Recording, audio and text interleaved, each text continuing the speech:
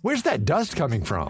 Still finding debris after vacuuming? Eufy X10 Pro Omni Robot Vacuum has 8,000 PA of powerful suction to remove debris deep in carpets. And it's totally hands-free. Want to know more? Go to eufy.com. That's EUFY.com and discover X10 Pro Omni, the best-in-class all-in-one robot vacuum for only $799.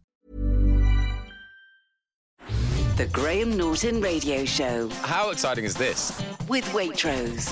Over on Virgin Radio. Up and at 'em, come on, things to do. Don't cheer, you'll just embarrass yourselves.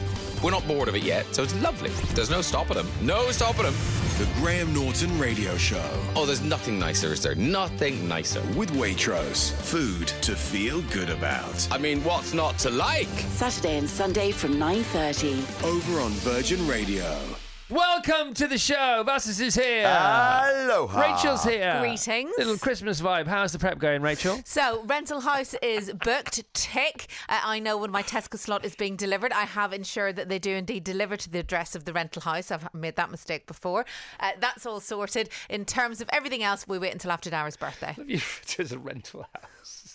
The rental house. The rental house, as opposed to the house that we live in. Yeah. No, I get it. The place you're staying for Christmas. The house you've rented for Christmas. Yeah, rental house. The rental house.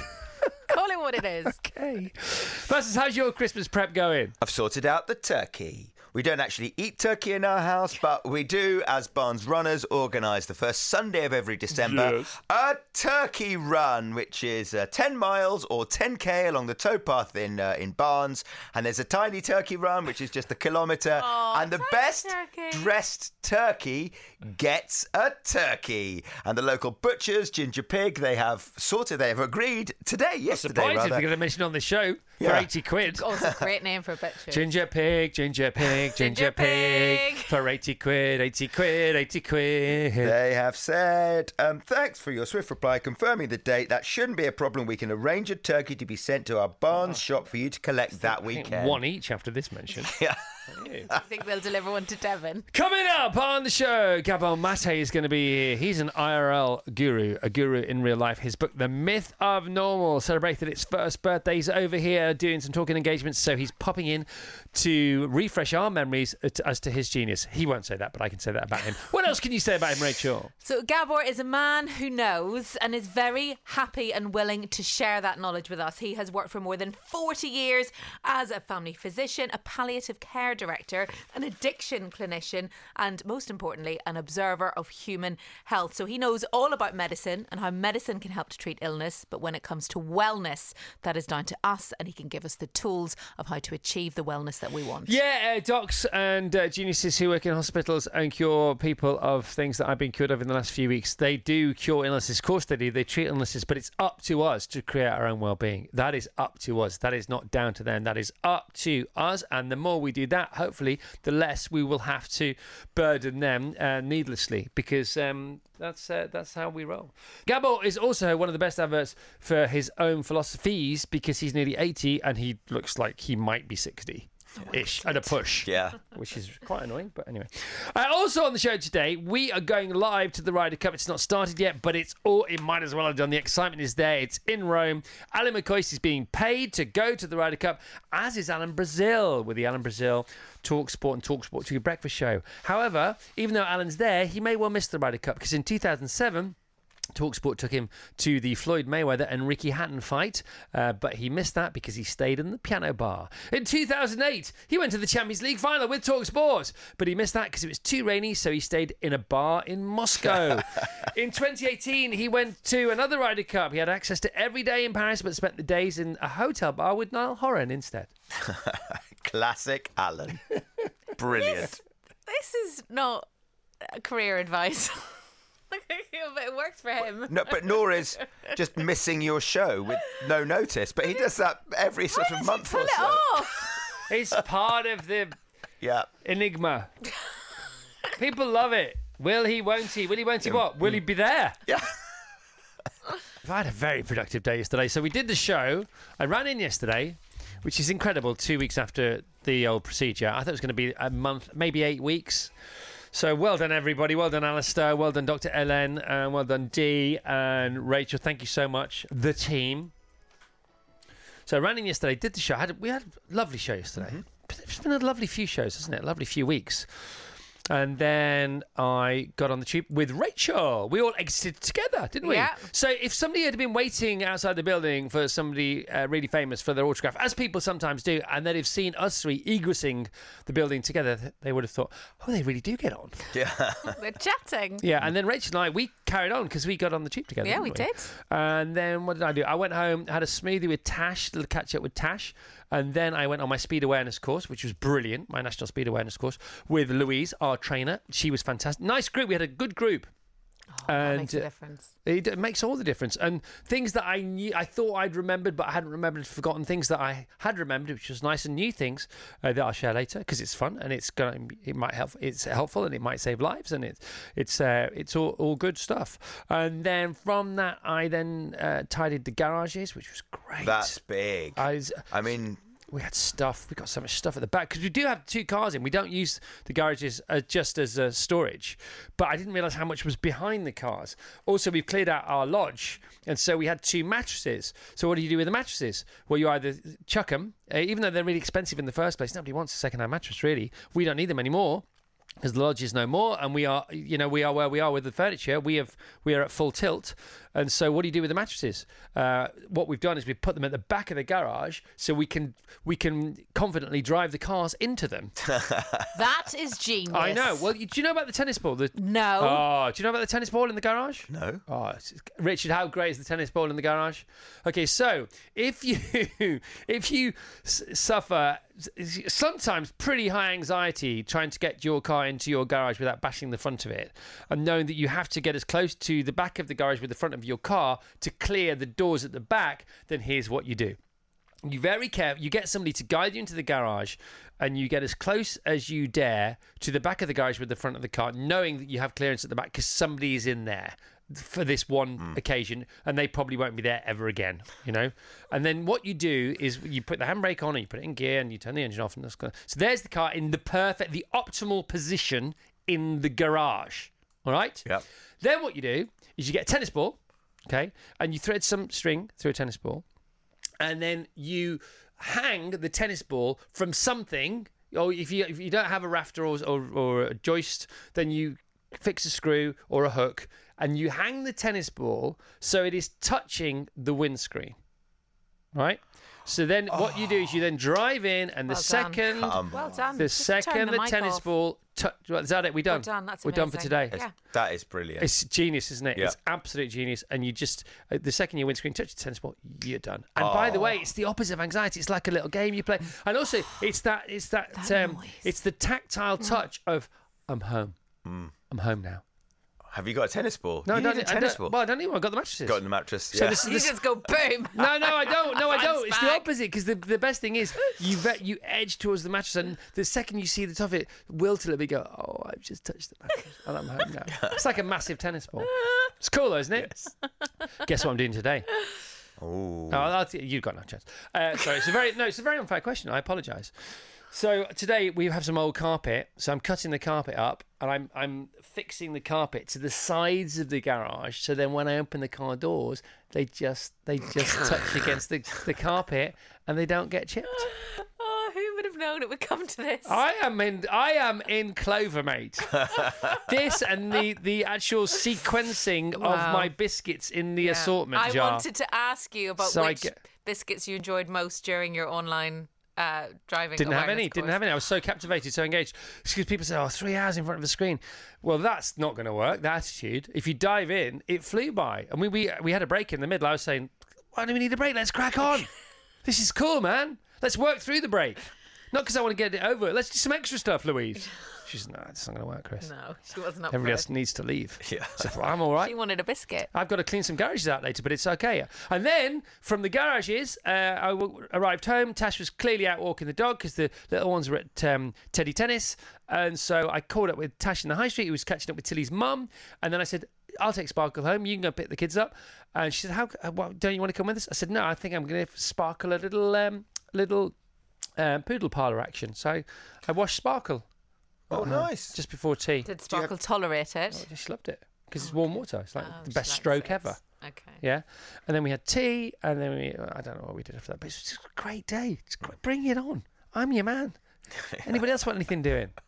When you get in that kind of mood, it's good, isn't it? Vassos needs his charger drawer sorted. Well, Rachel did And hers, it's on the cupboard today. and I am scared of. She sorted the charger drawer. I sorted the charger drawer. It made Listen, me we have so happy. look. By the way, we have real content for the show. It's just that I think this is good stuff. I really do. So you did your charger drawer yesterday, Yeah. and this is throwing forward a conversation where you're paranoid about charging to the extent you won't charge your iPad. My iPad hasn't been charged since before Why our not? summer holidays because I'm scared to go in the cupboard where the chargers Oh, I live. see. You're not scared of charging the iPad. No, I'm just scared that and the cupboard under the stairs are just two places in our house that I'm just scared of. All There's right. just too much stuff in there, and you just go and everything. Oh, The tennis ball trick. We have a conker instead of a tennis ball attached to our piece of string in the garage. It works a treat. And if you change it each year, you have a pre-season conker for the playground, says Paul in Bedfordshire. Really? It's not good. It's not a good tennis ball, is it? Does he really have a conker? Do you honestly? it would make quite a you yeah, no, it'd actually? be quite a good Sure. sound. I don't know why you'd make that text up. I'm just thinking, why would you have a conker? I would worry that Conker could maybe sort of somehow develop a scratch in a way that a tennis ball wouldn't.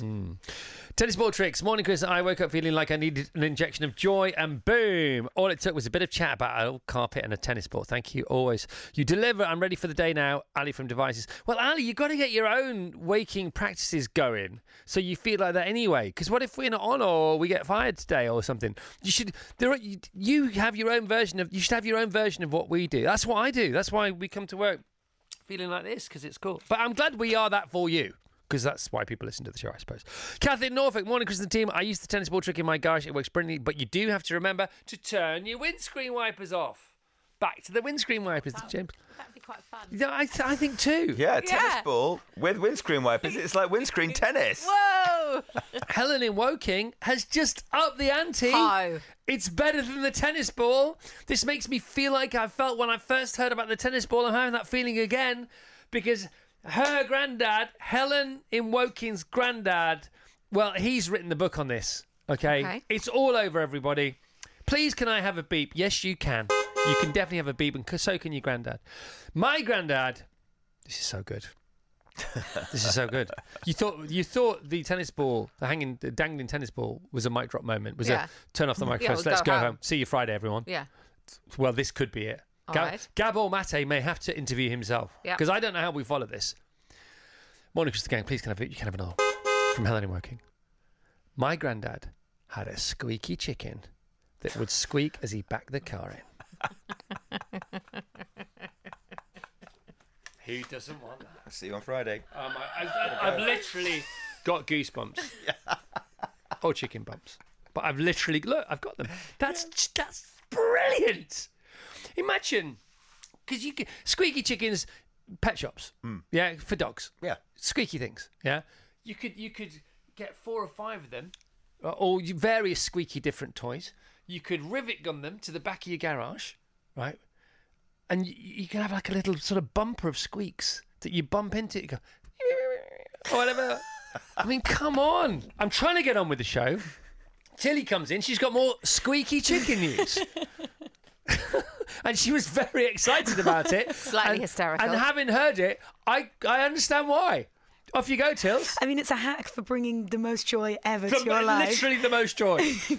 Go to a big shop, a big pet shop or a small pet shop, and find a big container of squeaky chickens, which most of them will have. They're just sort of all piled up. It's stock in trade. And then lean on the big container and squeak all the chickens Squeak at all the once. chickens at once! It's incredible. There's no more fun than that. That's the best. Where can we target for big squeaks today? What's going on now, Felix? There's an excellent video on YouTube, a YouTube short of someone pressing down on, first just on one single squeaky duck, and then pressing down on the whole crate, as Tilly said, of squeaky ducks, and it sounds like an army of squeaky ducks, a chorus of squeaky ducks. I don't suppose you've clipped this up for us to play on the radio? I might have done. God, here we go then.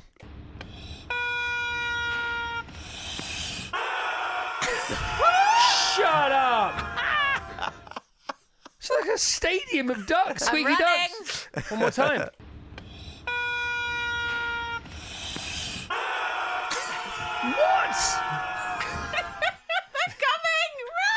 Right, I want to see the video, and we're going to repost it instantly on our Instagram. See, that sounds a bit like some Ryder Cup crowd action, doesn't it? Here we go. And now for Europe. Yes!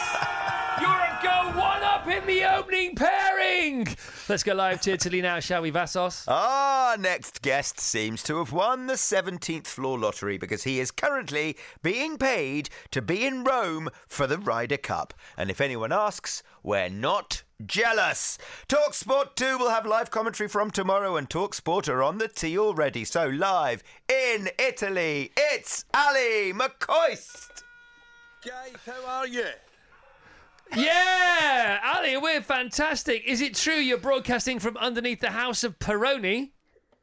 Exactly, Chris. We are at this moment in time broadcasting from underneath the house of Peroni.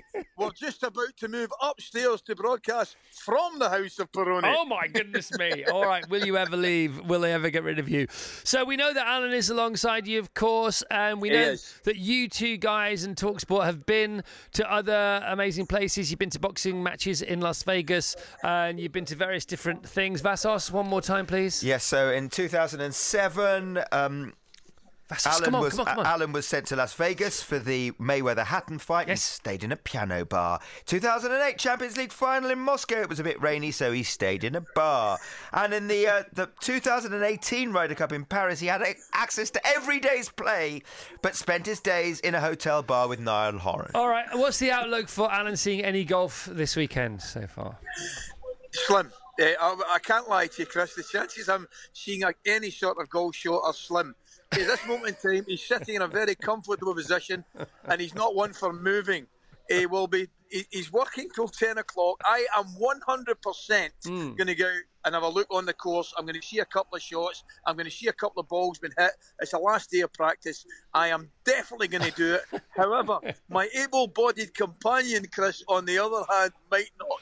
Yeah. He might be more familiar with the house of Peroni. Yeah, and that's part of his charm, isn't it? I mean, that's the thing. That's what you get with Brazil.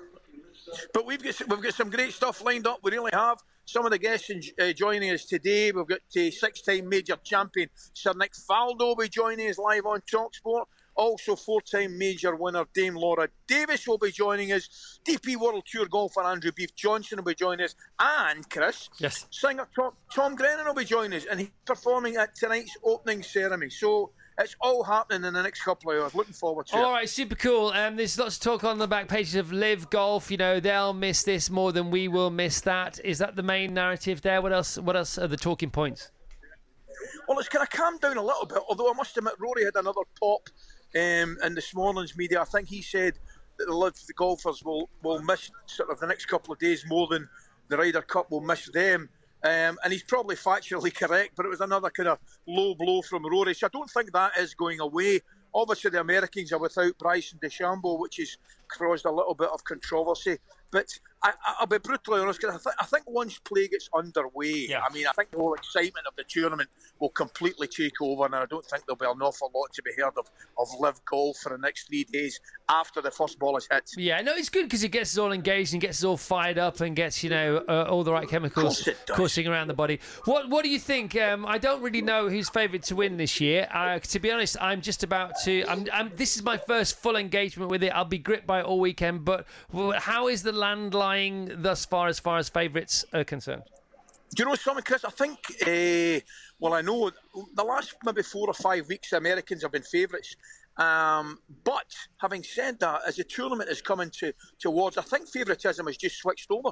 I think the Europeans are slight favourites now, Chris, with some reason, I would say, because the Europeans have got three of the top 5 in the world, and Rory McIlroy, John Ram, Victor Hovland. They've got a lot of exciting talent, obviously, as well. Matt Fitzpatrick's Scots lad from Oban, Bob McIntyre, Tommy Fleetwood, and the new young sensation, Ludwig Aberg. So I think favouritism is just leaning towards the European side at this moment in time, guys. All right, okay, brilliant, Ali. That's all amazing. Any other faces in various places? Because Samuel L. Jackson is around. We know that. He's on this Warburton's PR tour. He's around for the Dunhill Cup. The Americans do like to bring in a bit of showbiz for some extra firepower, don't they, as far as the dressing room's concerned? They certainly do. But the unfortunate thing for the European side, to balance that out, the only showbiz the Europeans have got are Brazil and myself at this moment in time.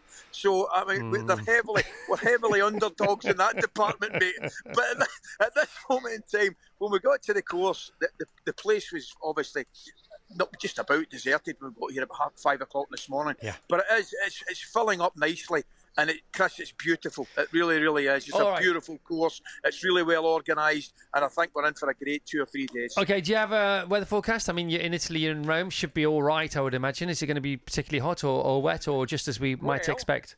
We have had one of our golf correspondents on this morning telling us that it will be so hot that it might be a little bit of a struggle for some of the guys to play 5 rounds in the short period of time. Wow. Clearly, it's going to. I think that the forecast today is for 30 degrees, which will be hot. But as Alan did point out, these guys they're not carrying their bags around themselves. You know what I mean? You've got to take this into account. You know, they are very well looked after. You know, they'll be fine. They'll be fine. Of course they will. The course, I don't know that course. There's a great pull out in today's Sun, centre page pull out of all the different holes. You know, bring it on, that kind of stuff. Have you walked it already? The course, have you played it at all, or what? I've had a look, Chris, and you know something. As you'd expect, with it being a local course, the home sides obviously try to put the course up to suit the home team, which kind of makes sense. And I think the European sides have done that here at the Marcus Simone Golf and Country Club. The course, it isn't long. It isn't long because the belief is a longer course would suit the Americans.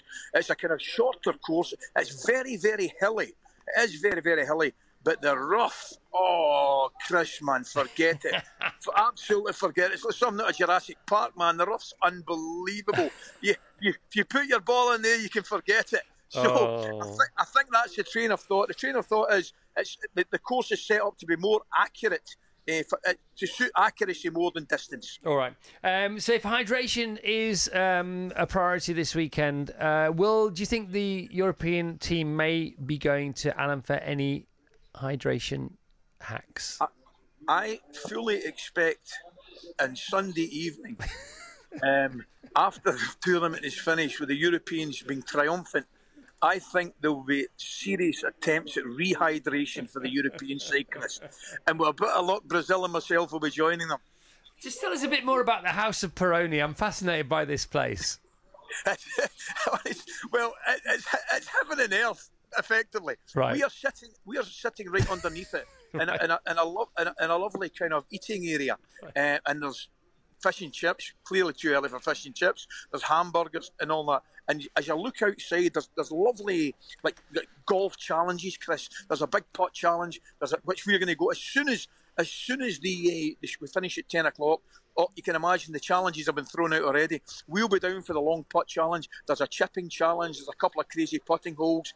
And then right above us, in a beautiful view right over the course, is the house of, as you mentioned, Peroni, which I have absolutely no doubt we will be sampling at some point today. Okay, and last man standing, I think Brazil will be in the House of Peroni on his own. Ryder Cup breakfast, Alan Brazil and Ali McCoist live throughout the weekend, today and tomorrow on TalkSport and TalkSport 2, and also on TalkSport 2, Ryder Cup daily, 8 a.m. to 5 p.m. The team in Rome deliver daily build-up to the 2023 Ryder Cup today and speak to the golfers, hoping to bring their team the victory. All right. Ryan Reynolds here from Mint Mobile. With the price of just about everything going up during inflation, we thought we'd bring our prices down. So to help us, we brought in a reverse auctioneer, which is apparently a thing. Mint Mobile Unlimited Premium Wireless. How to get 30, 30, bit to get 30, bit to get 20, 20, 20, bit to get 20, 20, bit to get 15, 15, 15, 15, just $15 a month? Sold! Give it a try at mintmobile.com/switch. $45 up front for 3 months plus taxes and fees. Promo rate for new customers for limited time. Unlimited more than 40 gigabytes per month. Slows full terms at mintmobile.com. Craving some great 80s music? Play Virgin Radio 80s Plus.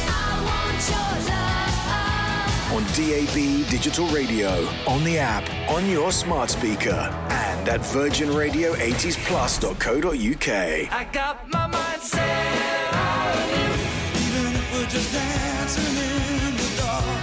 Love Chris Evans. Woo! Love the 80s.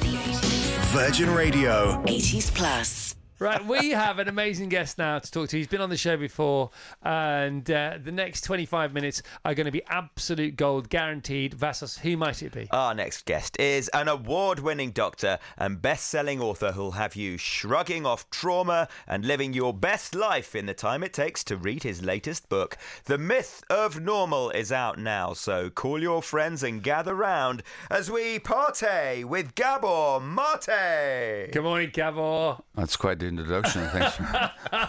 Don't feel like you have to live up to How it. am I going to live up to that one?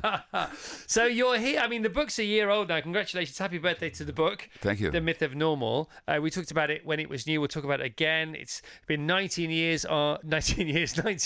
It will be 19 years. I wish. On the New York Times bestseller list. Also interpreted into 35 languages, 35 countries. It's doing really well. But you're here for speaking engagements and workshops. Tell us a bit more about that.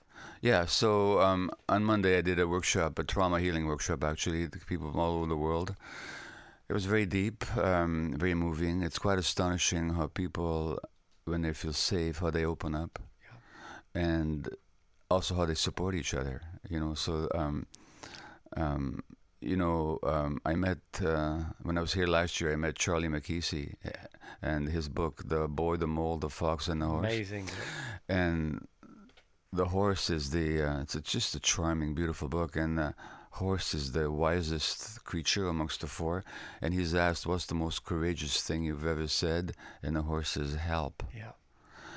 And I was crossing the Westminster Bridge yesterday, and there was a little stick-up sign pinned on the gate, on the fence there, which said, "Asking for help is a strong thing to do." Yeah. Charlie says in the book, so people asking for help and coming together, that's what really excites me. Yeah, no, good for you. Gabor, the book, The Myth of Normal. Can you expand on the title for us first, please? Sure. So, as a medical doctor, I'm trained to work with what's called a range of normal parameters. So within a range of temperature, life is possible. If it's the temperature too low or the body temperature too high, you die. Blood acidity, blood pressure at range of normal is natural and healthy, outside of which you die. In this society, we assume that a lot of things that we take for granted that we see as normal, we also assume that they're healthy and natural. I'm saying that in this society, what is considered normal is actually toxic for a lot of people, and it's a source of a lot of illness, pathology of mind and body. So that if in a laboratory, a scientist was growing microorganisms in a brew, we'd call that a laboratory culture. If a lot of these organisms were getting sick or not doing well, we'd say it's a toxic culture. In British society, in North American society, in global society, there's more depression and anxiety are the fastest growing diagnoses. More and more kids are being diagnosed with ADHD. There's more autoimmune disease. There's something about this culture that's toxic. So what we consider normal is actually not healthy or natural in this society. That's the meaning of the title. And that goes something towards the definition of epigenetics as well. Yeah. So epigenetics is the way that the environment affects the functioning of our genes. Like we always assume, there's an assumption in this society that people's character traits and behaviors are genetically determined, or that their mental health conditions are genetically programmed. They're not. It's actually the environment working on the genes, which is called epigenetics, that determines how our brains function and how we function very often. So we are not genetically determined creatures. In fact, there's one scientist who I quote who said that we're genetically determined not to be genetically determined. And really what affects us most is our environment, our social relationships, our personal relationships, our childhoods, and the culture that we live in. Yeah, and our mindset, and just how we wake up in the morning, and it all serves to our cortisol levels, our biochemistry. You talk about Native Americans and the higher rate of alcoholism through generations, things like that, which obviously lead to massively detrimental to your overall well-being. Can you just give us a few examples of real life scenarios? Well, I'll give you one. I know you can't see this on radio, but do you see this wristband that I'm wearing? This comes from Haida Gwaii. Haida Gwaii is islands in northern British Columbia. used to be known as the Queen Charlotte Islands. Now that tells a story, because it's where the totem poles come from. It's a place of deep culture. People have been living there for 13,000 years. The British come along, all of a sudden it's no longer Haida Gwaii, it's Queen Charlotte Islands. So they get colonially taken over. Then they establish these residential schools where native kids, Haida Gwaii kids, are taken to drive their culture out of their brains. The reason I'm wearing this bracelet is because 3 weeks ago I led a trauma healing workshop up there. An 80-year-old woman came up to the front and she said, I used to speak perfect Haida until I was 5 years old, and now I can't remember a word. And even when I try to learn it, it doesn't stick. I said, what happened to you? She was taken to a residential school, a colonial residential school, established by the Canadian government, but with a colonial mentality bequeathed by the British. She spoke her native tongue. They beat her body with a stick. They literally beat her language out of her. Now these people, this is what happened to the indigenous people in Canada. The result is that, and there was sexual abuse in these schools, physical abuse, a lot of kids died in these schools. Now they have a high rate of alcoholism, suicide, violence, childhood sexual abuse, addictions, self-cutting, rheumatoid arthritis. This is a population where none of those conditions used to exist. It's strictly a result of collective historical trauma imposed by colonialism. And that's just one example. You know, and you talk about capital T and small t, the capital T of the capital T trauma, yeah, and small t trauma, but both are equally as important. And it's endemic around the world in different flavors, if you like. Yeah. The small t trauma is not when, like this woman who came up, and by the way, this elderly Haida Gwaii woman, her biggest pain wasn't just what happened to her, but she actually blamed herself for being passive, for being helpless. Yeah.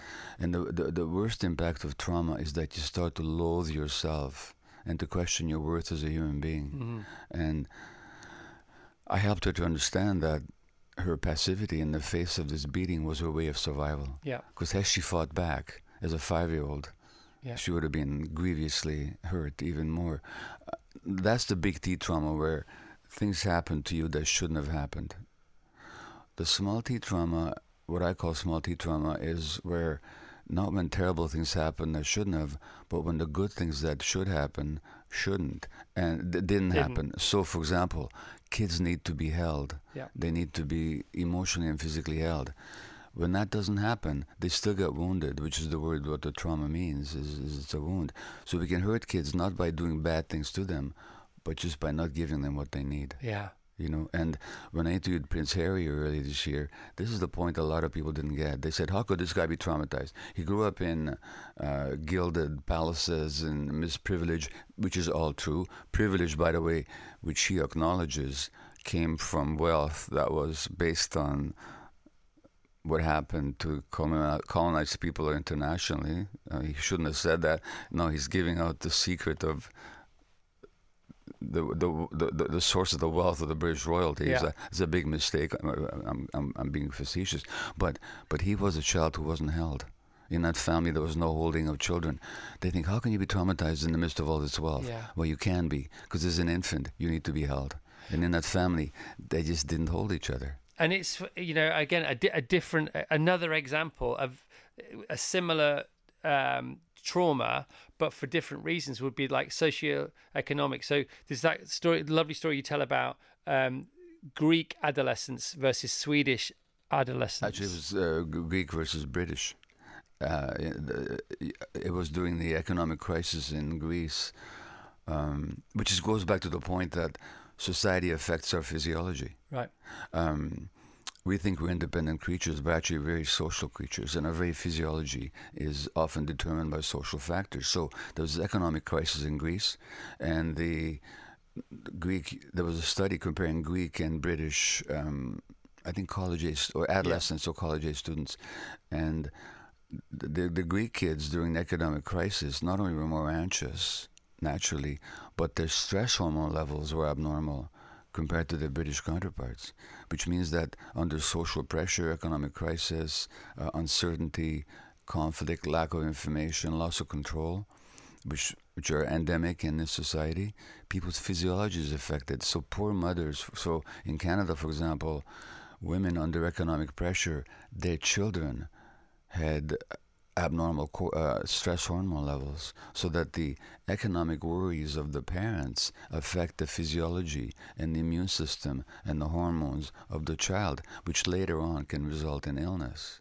And then think, why did this kid get sick? Well, it had to do with the social, economic, and cultural circumstances under which they grew up. So as things get more complicated, as we continue to age and develop, evolve, or even devolve as a species, as human beings, complicated is hard enough to deal with anyway. But when things become complex and have sort of invisible variables as time goes on, how on earth do you unpick this on a global level? Well, the first thing is to recognize it. Yeah. The things that I'm saying about trauma and its impacts have been studied voluminously and published tens of thousands of times. The average physician doesn't get any of this information in medical school. Yeah.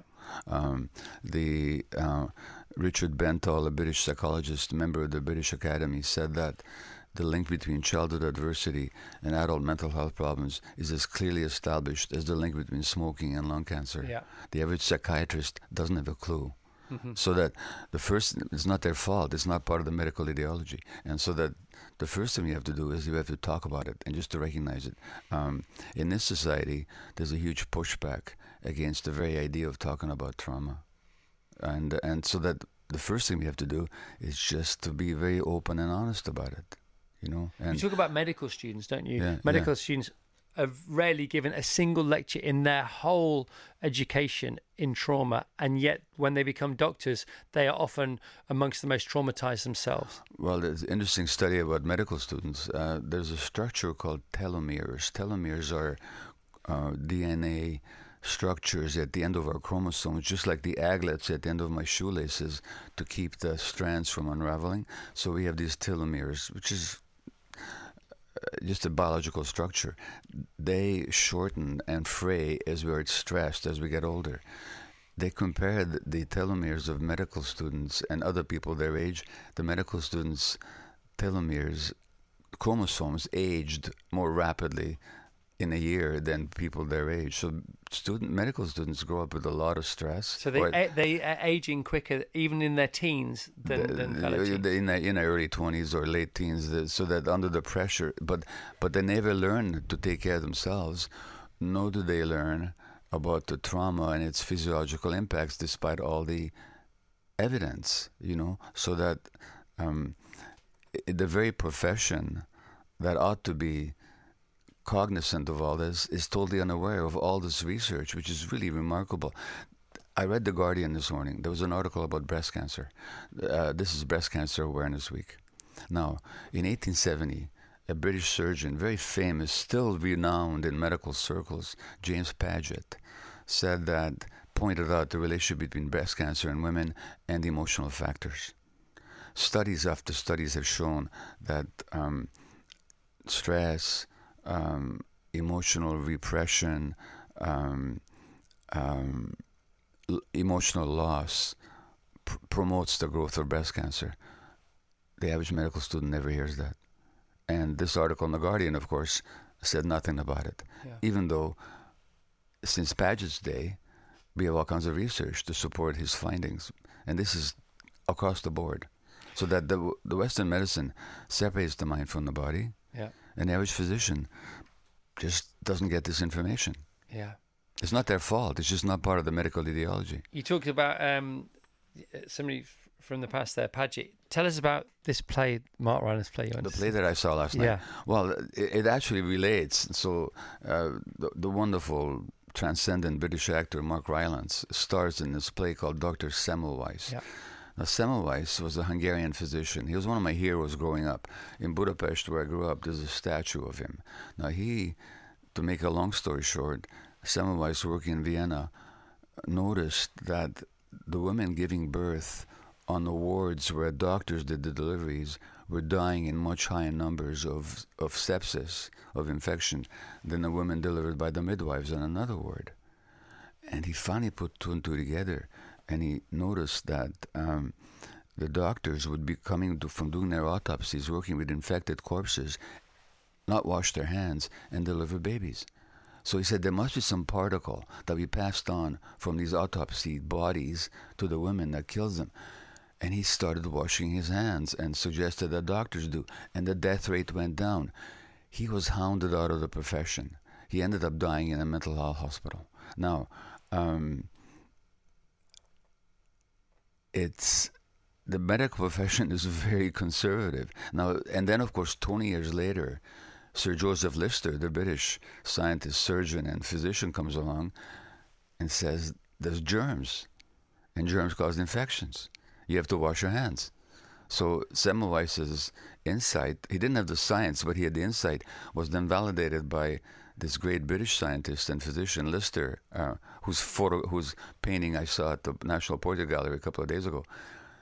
But he himself died in an insane asylum. So he's one of my heroes. He's one of these people that dares challenge the medical orthodoxy. And how good is the play? Sorry? How good was the play? Very dramatic, very powerful, and a real combination of incredible acting, of course, and dance and music, and just very impactful. Your sense of purpose seems to be, as formidable as anybody I've ever met or read about. Is that how you feel every morning when you wake up? Do you feel a responsibility to come out on shows like this, to have workshops, travel around the world, to just be responsible all the time? If so, where did it come from? And do you ever get to relax and smile and take it easy? So this year has been a hard year for me because, so I've got this best-selling book and I'm traveling all over the world, and meanwhile I'm ignoring my own needs. Right. I mean, I've written a book called When the Body Says No. When you don't take care of yourself, when you don't say no, the body will say it for you in the form of illness. And sometimes people come to me and say, your book saved my life. And my response is, maybe I should read it myself because I really drove myself too hard this year, right. And I got quite anxious and sometimes depressed and demoralized in the midst of all this success. Yeah. And then I did something radical. This summer I did a 2-week sabbatical from the internet, cell phones, emails, YouTube, and I started to meditate and do yoga. Yeah. And boy, oh boy, what a transformation, So the answer is yes, but I have to be conscious of it. Because with all that I know and all that I teach about stress and trauma, I can do it to myself. Unless I'm very conscious and mindful, Yeah. Now, as to what keeps me going, look, I just really believe in the truth of what I'm talking about and the importance of it. And I don't care who agrees with me or who doesn't. And I just want to speak my truth. I'm in a fortunate position of people being interested. So, from here tomorrow I go to Glasgow where I'll be speaking to hundreds of people. Then I go to Eastern Europe, former Yugoslavia, and then Transylvania and Hungary, Prague. And I get to speak my truth. So, what a fortunate person I am. As long as I take a breath and smile and take care of myself. And if I don't, all this external activity and success just turns to ashes in my mouth. It's that what is simple. success anyway? Yeah, that's right. And also, a smile goes a long way, especially when you're trying to convey a message, I think. I'm sorry, say that again. A smile goes a long way when you're trying to convey a message. Yeah, you know what? And I'm a depressive. Like I grew up with a depressive constitution based on very early experiences. There wasn't a lot of joy in my first years of life. And people would often look at my face and say, look, why does it look so dour? And I didn't even realize it. As I got older, fortunately, I smile more now. You've got a lovely smile, by the way. Well, thanks. Well, you know what? I've learned something about this phrase, growing older. Have you thought about the phrase growing older? Like, what does it mean to grow older? Right. As opposed to get older. Right. You can actually keep growing. Grow, and grow. When an oak tree grows older, it becomes more magnificent, doesn't it? That's right, yeah. And stronger. So we hope so. So I do smile a lot more now. I take myself far less seriously than I used to, which also means that life's a lot easier. Yeah. On a good day, I should say. Gabor Maté with Daniel Maté, his son, The Myth of Normal, Trauma, Illness and Healing in a Toxic Culture. We've only got a minute left, sadly, Gabor. This book is a year and a couple of weeks old now, so happy birthday to the book. Thank you. What has been the most useful response to the book, and what has been the most surprising response to the book from your point of view? You know, the best feedback I get was summarized by a young man who said to me, "Thank you, I read my book and I remembered myself." So this book is really written to help people understand and connect with themselves. Right. And the essence of trauma is that loss of connection with self. So that's my purpose. That's the purpose of this book, and that's the feedback I get. All right. I know this took a long time to write. It's not your first book. Will it be your last? Is there another one? No. My son and I, Daniel and I, are now writing a book called Hello Again, A Fresh Start for Parents and Their Adult Children. Because we've had our own stuff to work out, believe me. Because my son was traumatized in his childhood by the way I was as a parent. Right. And the way my wife and I related to each other. My kids grew up in a very stressed home. Right. So then we've got a lot of stuff to work out. So now we do a workshop, and a lot of parents and their adult kids come, and they get a fresh start. And that's, can't wait for that book. When's that going to be here? We should finish writing it next year. It should be out in 2025. Please come back and talk about that. Yeah. Okay, well, have a safe, smiley day. Thank you. Thanks Great so much. To see you, man. Gabor Maté with Daniel Maté, The Myth of Normal. It's one of those books you buy and you just always have around the house. It's amazing.